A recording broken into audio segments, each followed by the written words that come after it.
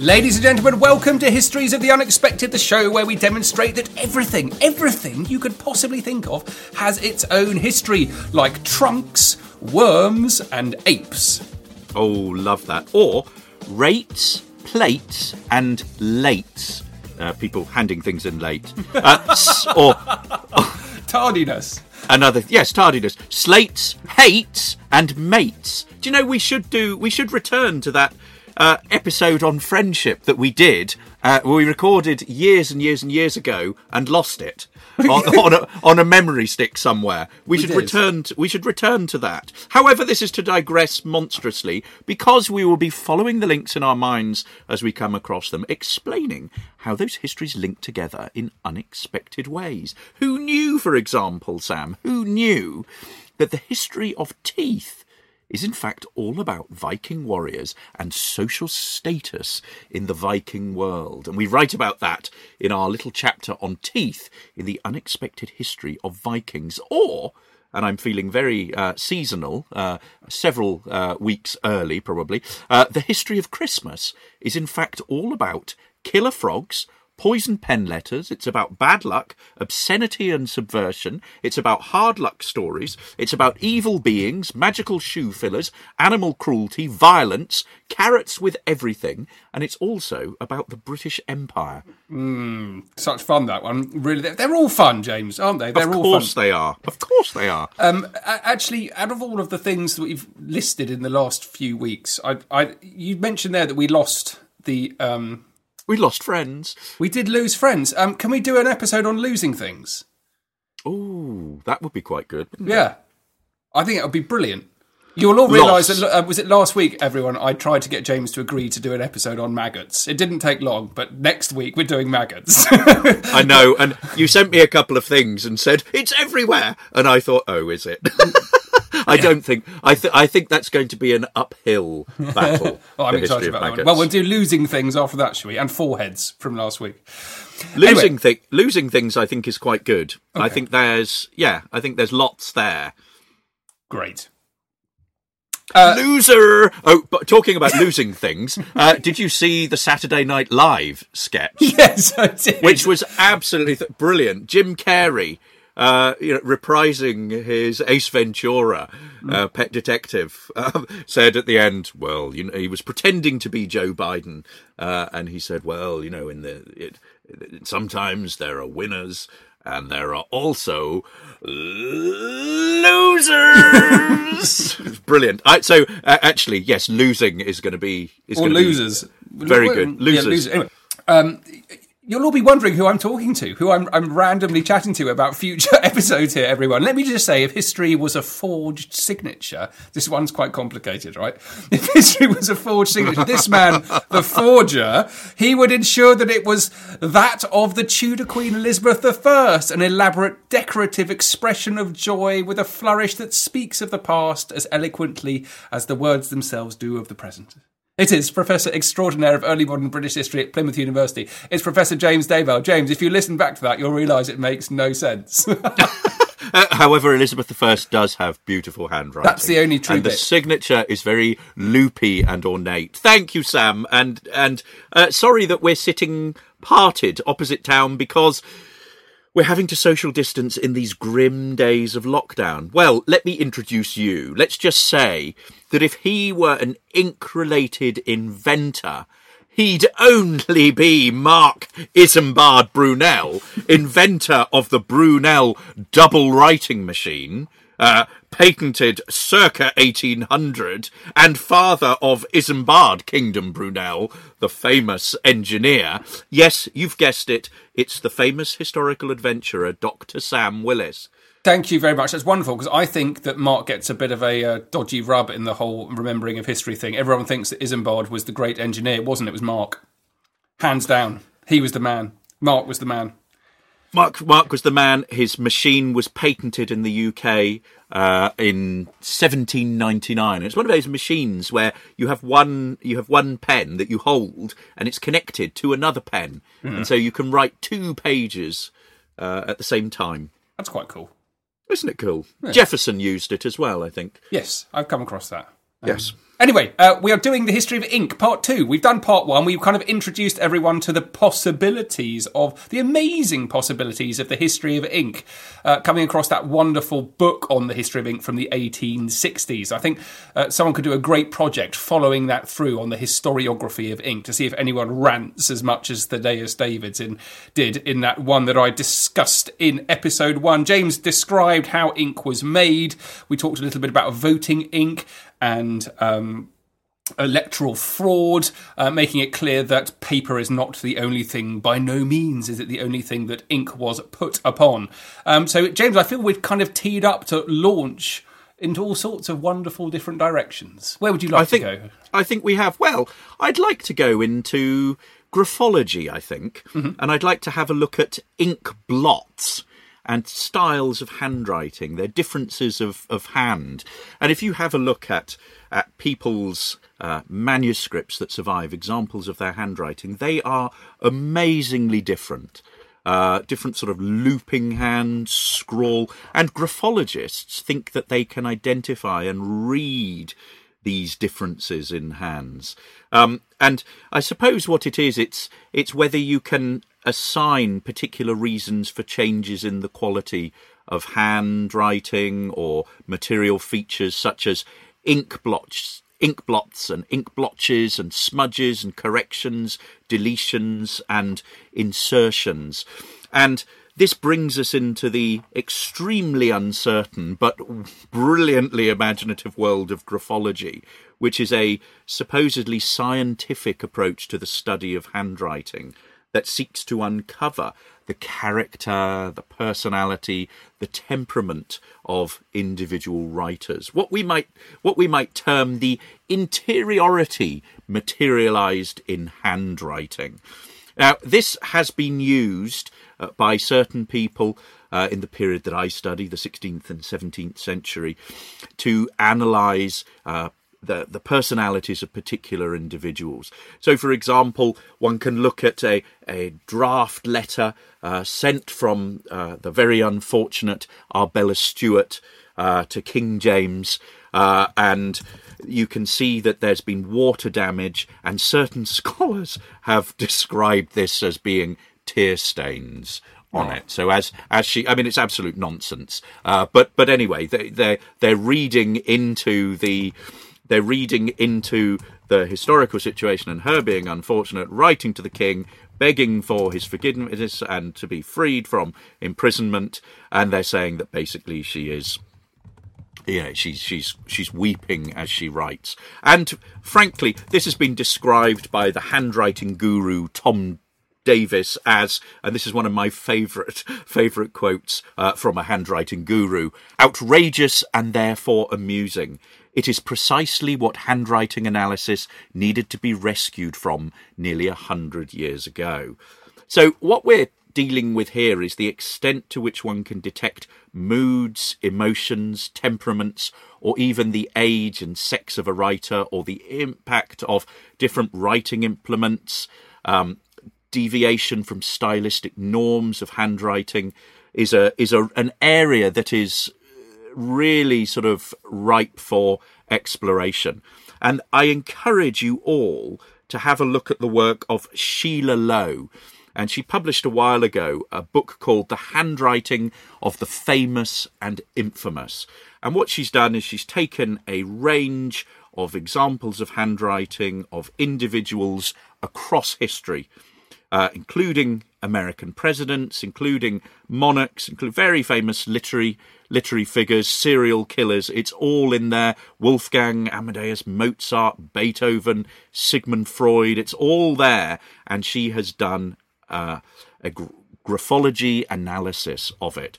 But keeping with the theme of the last podcast episode on ink, I want to turn to the election and Donald Trump. And when Trump was being impeached, he scrawled something on a pad of notepaper on Air Force One. And it said in dark, bold, capital letters written with a Sharpie, I want nothing, I want nothing, I want no quid pro quo, tell Zelensky to do the right thing. This is the final word from the president of the US. And graphologists got hold of this. It went viral at the time. And the fact that he's got a piece of paper that's scrawled on it, I want nothing, I want nothing, I want no quid pro quo, at the time of his impeachment hearings went absolutely ballistic. And Sheila Lowe, the author of this book that I just talked about, had a look at this and was interviewed about it. And she's done an analysis of it, and it got picked up all around the world. And she writes, some of the O's have little stabby strokes coming into the middle, such as in word.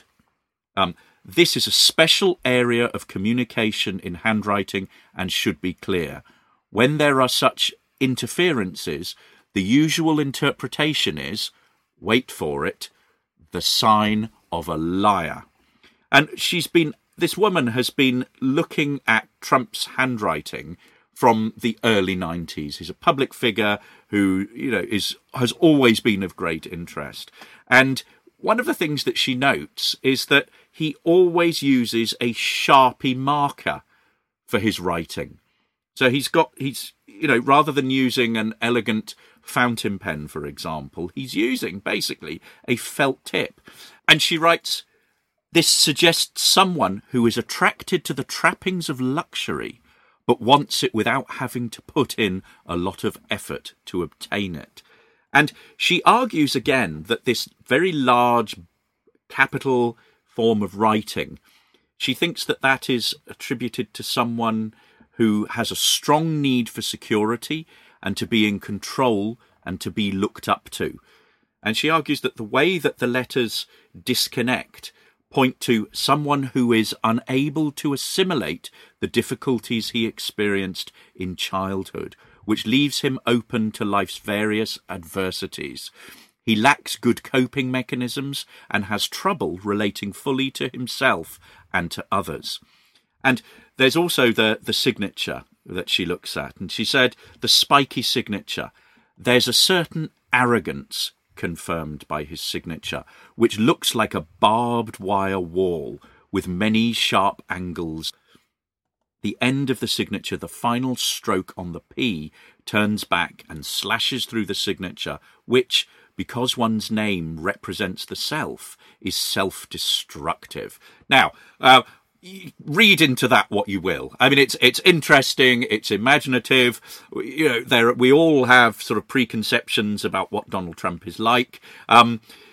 This is not an exact science that we've got here. Nonetheless, graphologists are used to analyse handwriting, are used by the FBI, are used to study serial killers and all of those kinds of things. So it is quite, it's out there. Now, in the rest of her book, she looks at other famous presidents. She's got, for example, an example of John F. Kennedy's handwriting. And she describes here that his handwriting has the dynamism of a visionary and an executive. He was undoubtedly an ideas person who could look ahead and visualize the future. The T-bars fly into the stratosphere of the upper zone. They remain connected to the stem, so he was able to stay in touch with reality. The writing has narrow letters with wide spaces in between, reflecting a basically shy person who'd learned to behave in an outgoing manner when appropriate. So that's JFK. She also analyses Thomas Jefferson's handwriting, so his ink. Jefferson's handwriting has a strong sense of direction in one who would not give up. A prolific communicator, he covered the page with his words, suggesting a cautious approach to spending time and money. This is not to imply stinginess. The letters themselves are well-rounded and not squeezed together, as would be expected in a parsimonious person. She's also got, who else has she got here? Bill Clinton. Bill Clinton's handwriting is a mixture of curves and angles. The angles give strength to the curves, and the curves soften the angles. Thus, he is an emotional person who feels things deeply, someone who will go to some lengths to create a consensus. Yet when he strongly believes in something, he has the capacity to stand firm in his viewpoint. The overall picture of space is compact, indicating a strong need for social contact and a genuine caring for the welfare of others. And one final one for you, George W. Bush. Bush's handwriting is fast and highly simplified in a fairly organised writing field. There is some extravagance as seen in the wide margins and extra wide word spacing. Also, many indefinite forms lead to illegibility. While his intelligence is obvious, this is someone who takes the easy route wherever possible, rushing ahead without fully considering the outcome. The tall upper loops signify pride in his achievements, yet interestingly, his personal pronoun, I, is incomplete. The lower loop representing the father figure is missing, so Bush does not feel his father was there for him as he was growing up. I mean, it literally is sort of, psychoanalyzing this handwriting. What do you make of that, Sam? I think my initial reaction is it's absolute nonsense. However, it's historically interesting because graphology has its own history. I mean, it's an established thing. As you say, it's out there, it's used. There's a fascinating history in when people first came up with it, why they first came up with it, how it's been used, how use of it has changed, all of those things. And I think that the one key point here is that when you write something down, beware. Beware of all of the things it can reveal about your deep inner psyche, and that ink is it's a way into your soul, apparently. I love the fact that people's handwriting is completely different. I love the way that through the medium of ink, you can reveal a great deal about yourself through the words that you write, and certainly through how you write them. I think the basic point is that, I've read wonderful letters where people have been clearly stressed or in a rush that help you, or very emotional that really help you understand and evoke the situation in which they were writing. That's slightly different from saying someone misses their dad because he's missed an I, dot on an I, whatever it is. But I'm fascinated by it. Yes, I'd hate somebody to psychoanalyze my handwriting, which is the most illegible scrawl that you could ever imagine. I once described it as a dyslexic spider on a sort of cocktail of vodka and LSD. It's that's how you come across, actually, James. It's not great. Yeah, it. Bless you. Very accurate. Really fascinating. 8 legs. Yeah, but the point here is that that innocent-looking pot of ink on your desk is a window into your very soul. Beware. I want to pick up very briefly on the bit you talked about how, in the introduction in the first episode on ink. Chinese ink, particular, being it's fundamentally different to ink made in Western countries for the simple fact that the Chinese learnt that they could make it into solid objects, and that difference in form is really what makes it stand out. And being able to make it into a paste that solidifies, you can make it into graceful shapes. You can make cakes. You can make ink sticks. They realised that the monotony, I think is the word, of the colour, the blackness of the colour actually gives them all sorts of opportunities to engrave it, to embellish it, to put gilt on it. And so Chinese ink becomes a work of art in its own right. They're actually making ink blocks with specifically not to be used. In fact, some of them have characters on it saying, "Do not grind." You have artists, you have ink makers who become renowned artists. One of the earliest references, this is in the 10th century, of Li Tengkui, who is renowned for creating elaborately shaped and decorated ink blocks, decorated with gilt dragons. I'd love to be able to see that. Now, you can actually see some of what I'm talking about. Yes, they're exceptionally ancient. They sound a bit made up, but they're not. All you need to do is go onto the Metropolitan Museum in New York and type in ink cake. And you get some wonderful, wonderful examples. They suddenly got a huge collection, came in the 1930s. It's one of the best in the world. And you'll notice how they are described.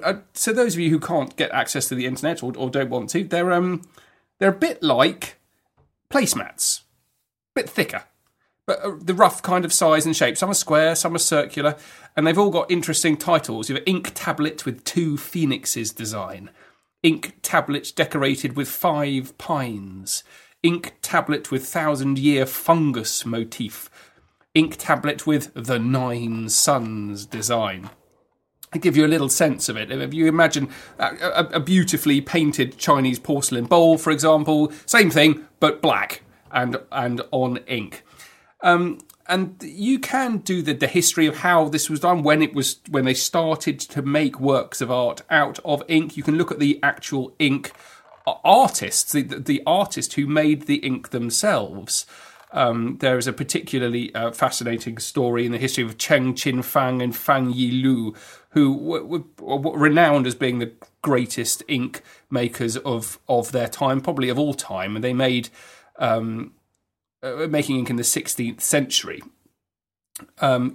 Immensely productive, both of them. They worked with each other for a long time. Then they quarrelled, they split up, they both published books about their own crafts, they stole ideas from each other, they fell out, apparently over a woman. And so there's a fascinating history that you can do just of these 2 people who made these ink cakes, and many of which are now in the Metropolitan Museum's collections.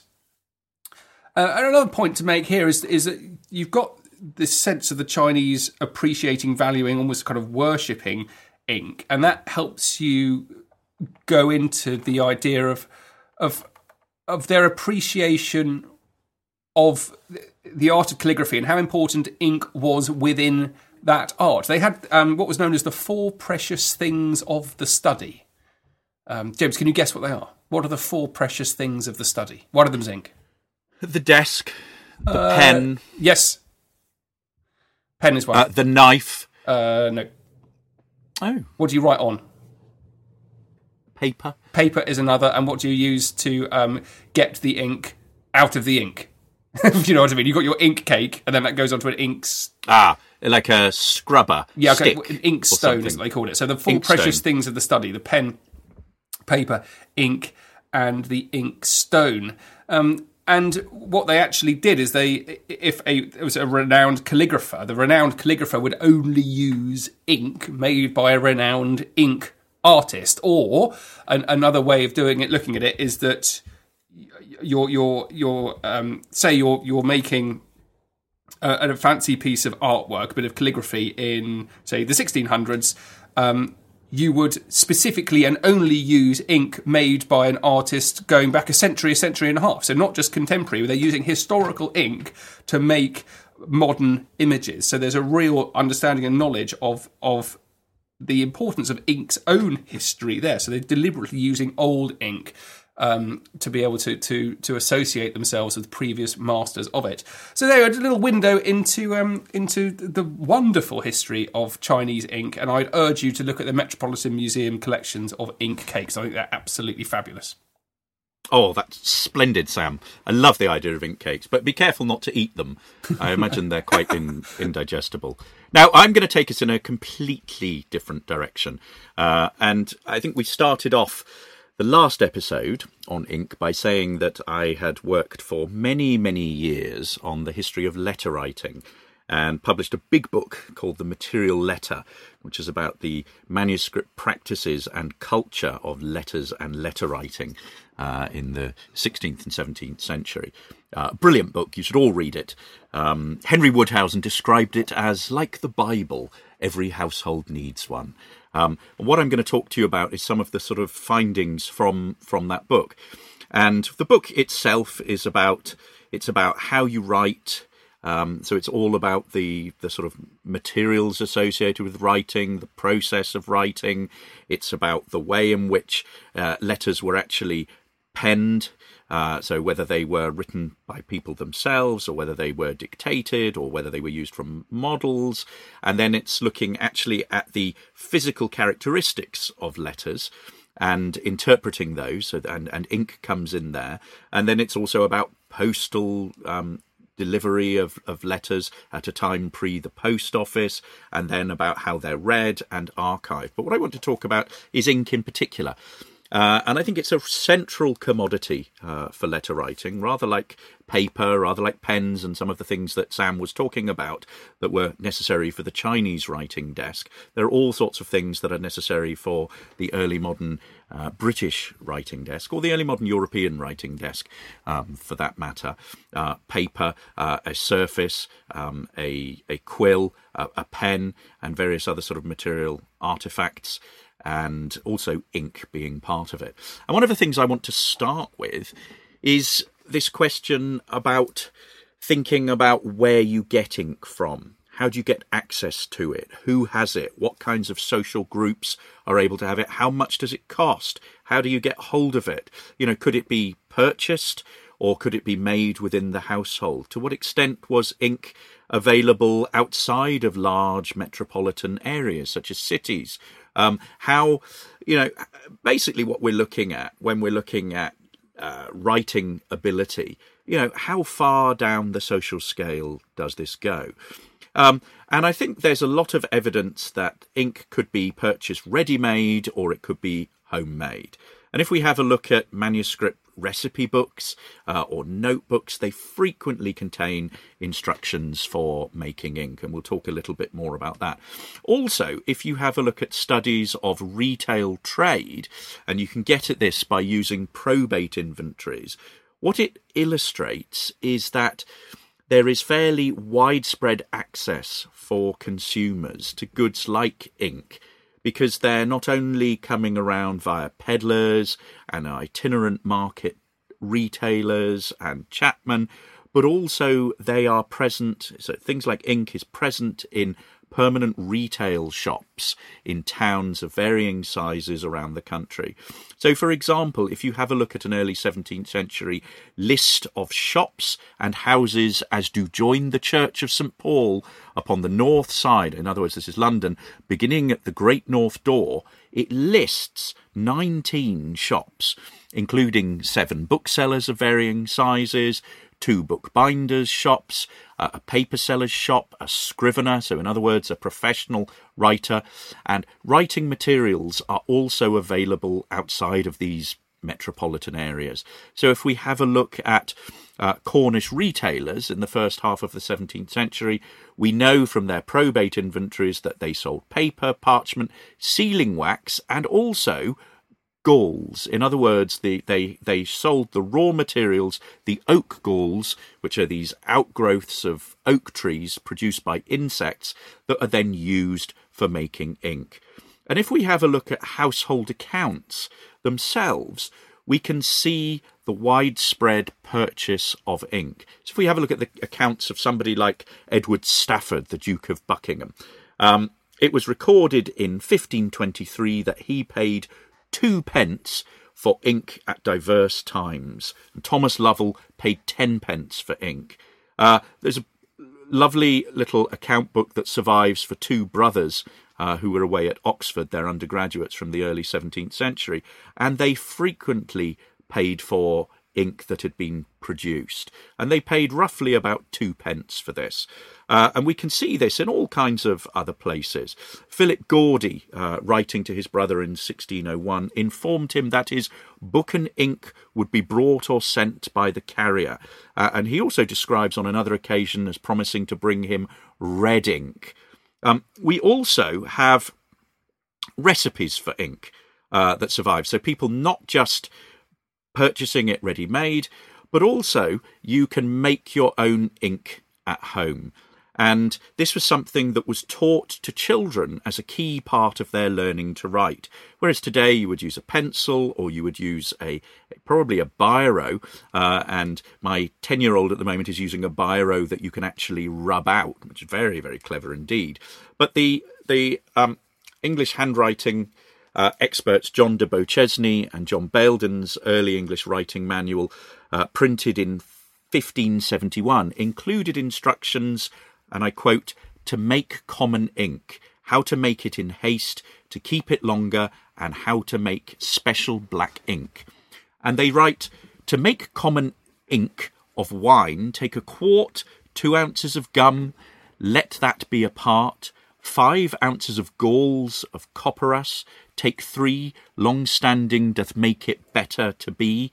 If wine ye do want, rainwater is best, and as much stuff as above at the least. If ink be too thick, put vinegar in, for water doth make the colour more dim. I haven't rendered that in sort of in verse, but it's written in verse, and it's supposed to be something that children would be able to understand. And you can find other recipes in other educational manuals of the period, such as Francis Clement's The Petty School in 1587, which advises letting it stand covered in the warm sun, adding that the process is hastened by boiling.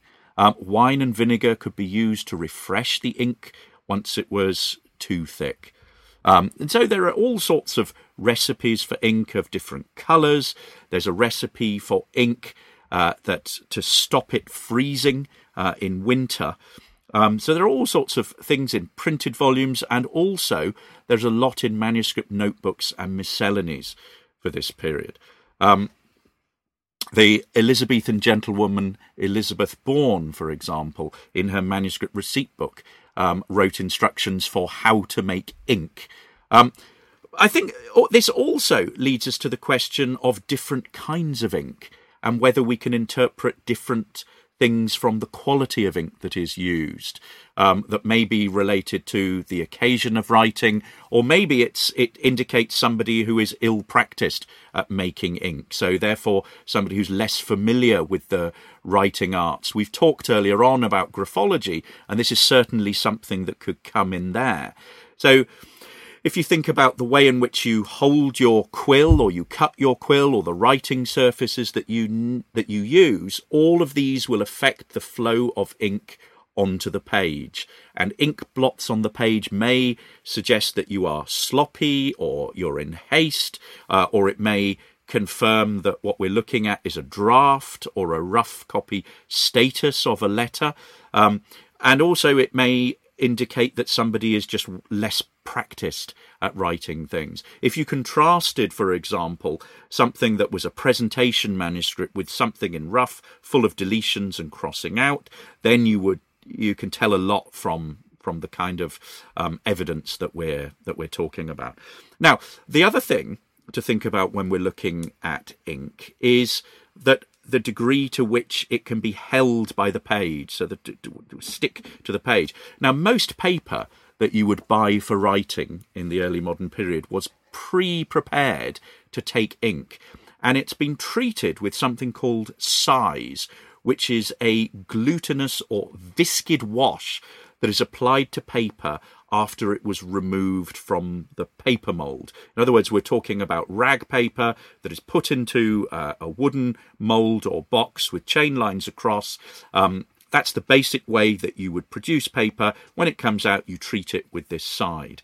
Other paper, however, needed to be treated with powdered gum called sandarac, which is a resin derived from the sandarac or avar tree, in other words, it's also known as Calais sand, and it needed to be treated with this before it could actually be written upon, and the ink would actually dry and stick on the page. Now, too much size that you have slows the pen, and 16th century writing masters cautioned against its use. So, for example, somebody like Peter Bales advised using the best quality paper. Let not your paper be too rough nor too smooth, for being too rough it marreth your pen, and being too smooth it will be too slippery that you cannot write steadily thereon. But yet of both the smoother is better, for thereby you may make your letter the cleaner. And there's evidence in household accounts of the period, such as the Raynal family of Ford in Devon, who record paying a penny in 1627 for Calais sand. And this was a very regular purchase for them alongside household purchases of paper. There are also recipes for how to make paper that takes ink. So if we have a look at Jacob Vecker's 18 Books of Secrets of Art and Nature, which was published in London in 1660, they write, "Take eggshells, what quantity you will, taking away the little skin withinside, and when you have grossly stamped them, put them into a pan, such a one as will endure the heat of the fire, covering it with some colour, then set it in some glacier's or potter's furnace, or in a brick, tile, or lime maker's kiln, leaving it there until all the shells become into a very white powder, which is called egg lime. Sift it and keep it, and when you will occupy it, cast a little quantity of it upon the paper or parchment, and spread the powder well upon it, rubbing it well with a hare's foot, or witherwise, then taking away that which is too much, write upon it, and you shall find it of better effect than the vermix.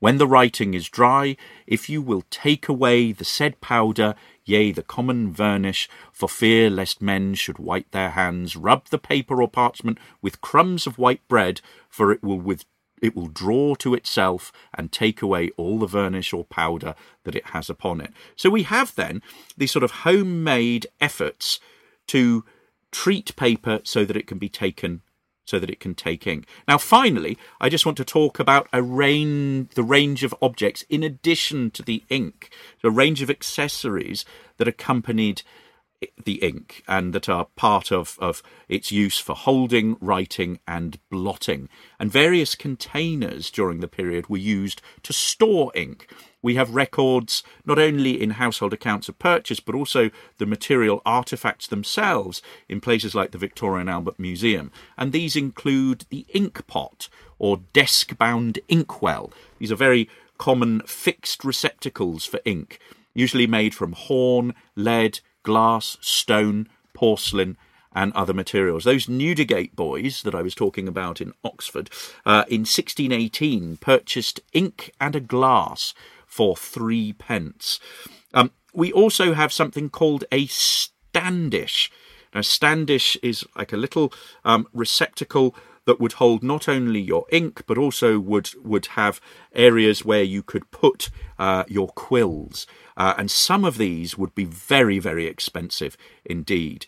If we have a look at an inventory of plate belonging to Cardinal Wolsey, he had a standish standing upon 4 lions with silver scissors.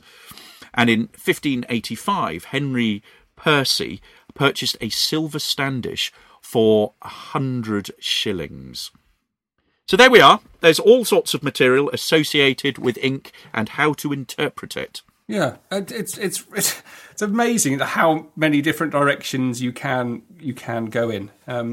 One thing I'm just going to very briefly talk about is I've become fascinated in people working with faded ink and how you capture that and how you actually work with it, how you recover images of ink which have been lost.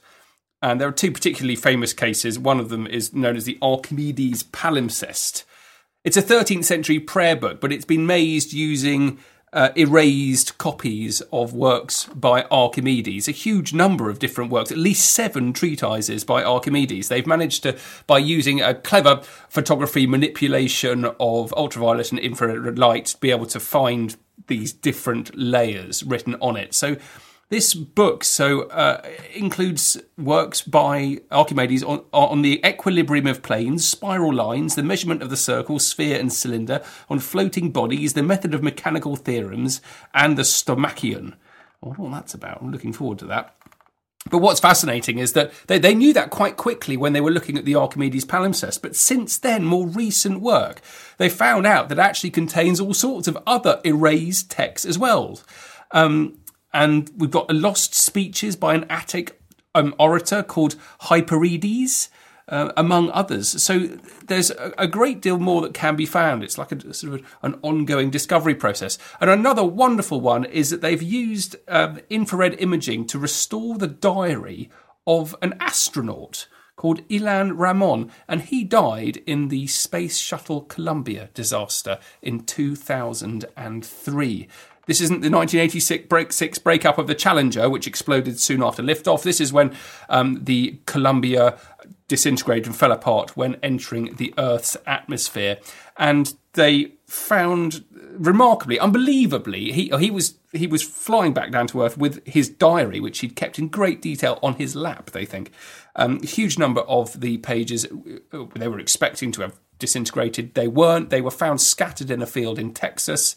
They were then damaged by rain, damaged by wind, insects. A lot of the ink faded, but they managed to recover a great deal of work there. So it's not just something that's applied to ancient history like Archimedes, but also to really important 20th century stuff. I'd really urge you to look at this to find out a little bit more about it. Ilan Ramon is the astronaut there. So there we go. Crikey, James. A history of ink. A million times, a million ways. And we haven't even talked about invisible ink. We've talked about this in the past. We've talked about this in relation to orange juice. But actually, the history of invisible ink has a fascinating history. And you can see it in the medieval, you can see it in the ancient world, the medieval world, in the Renaissance. The idea that people would have used different substances that then could have been treated with heat to reveal them. But also, if you think about during the Revolutionary War over in North America, the emergence of technologies there to use reagents that would basically reveal the chemical invisible ink. We have the creation there of the sympathetic stain. So the use of chemical ingredients there. And then there's a really interesting history of invisible ink throughout World War I. And throughout World War II, and also into the Cold War. And what you have is effectively different sides, and experts on different sides and scientists trying to provide more effective and sophisticated invisible inks. And as soon as one side has worked out, one form of ink that can be read with a particular reagent, the other side then counters that with a different technique. And so actually one of the sort of real battles of technological sophistication is actually in invisible ink throughout that period. Wonderful stuff to get into. I hope you've enjoyed this episode on ink. We're going to come back to you with some maggots and then losers, unless we don't do maggots, but definitely losers is going to be coming up soon. Do please follow me on Twitter. I'm at Dr. Sam Willis. And if you're interested in maritime and naval history, I've got a new podcast dedicated to nothing but that. It's called the Mariner's Mirror Podcast. It's great fun. And you can follow me at James Daybell, and you can follow the podcast at Unexpected Pod. Sam Willis. If we have challenged ourselves with maggots, we should definitely do maggots. That's true. I think it's a challenge. I reckon they're to do with history itself, because they eat books, don't they? They eat things. Books, people? I don't know. Surely, or am I thinking of worms or something?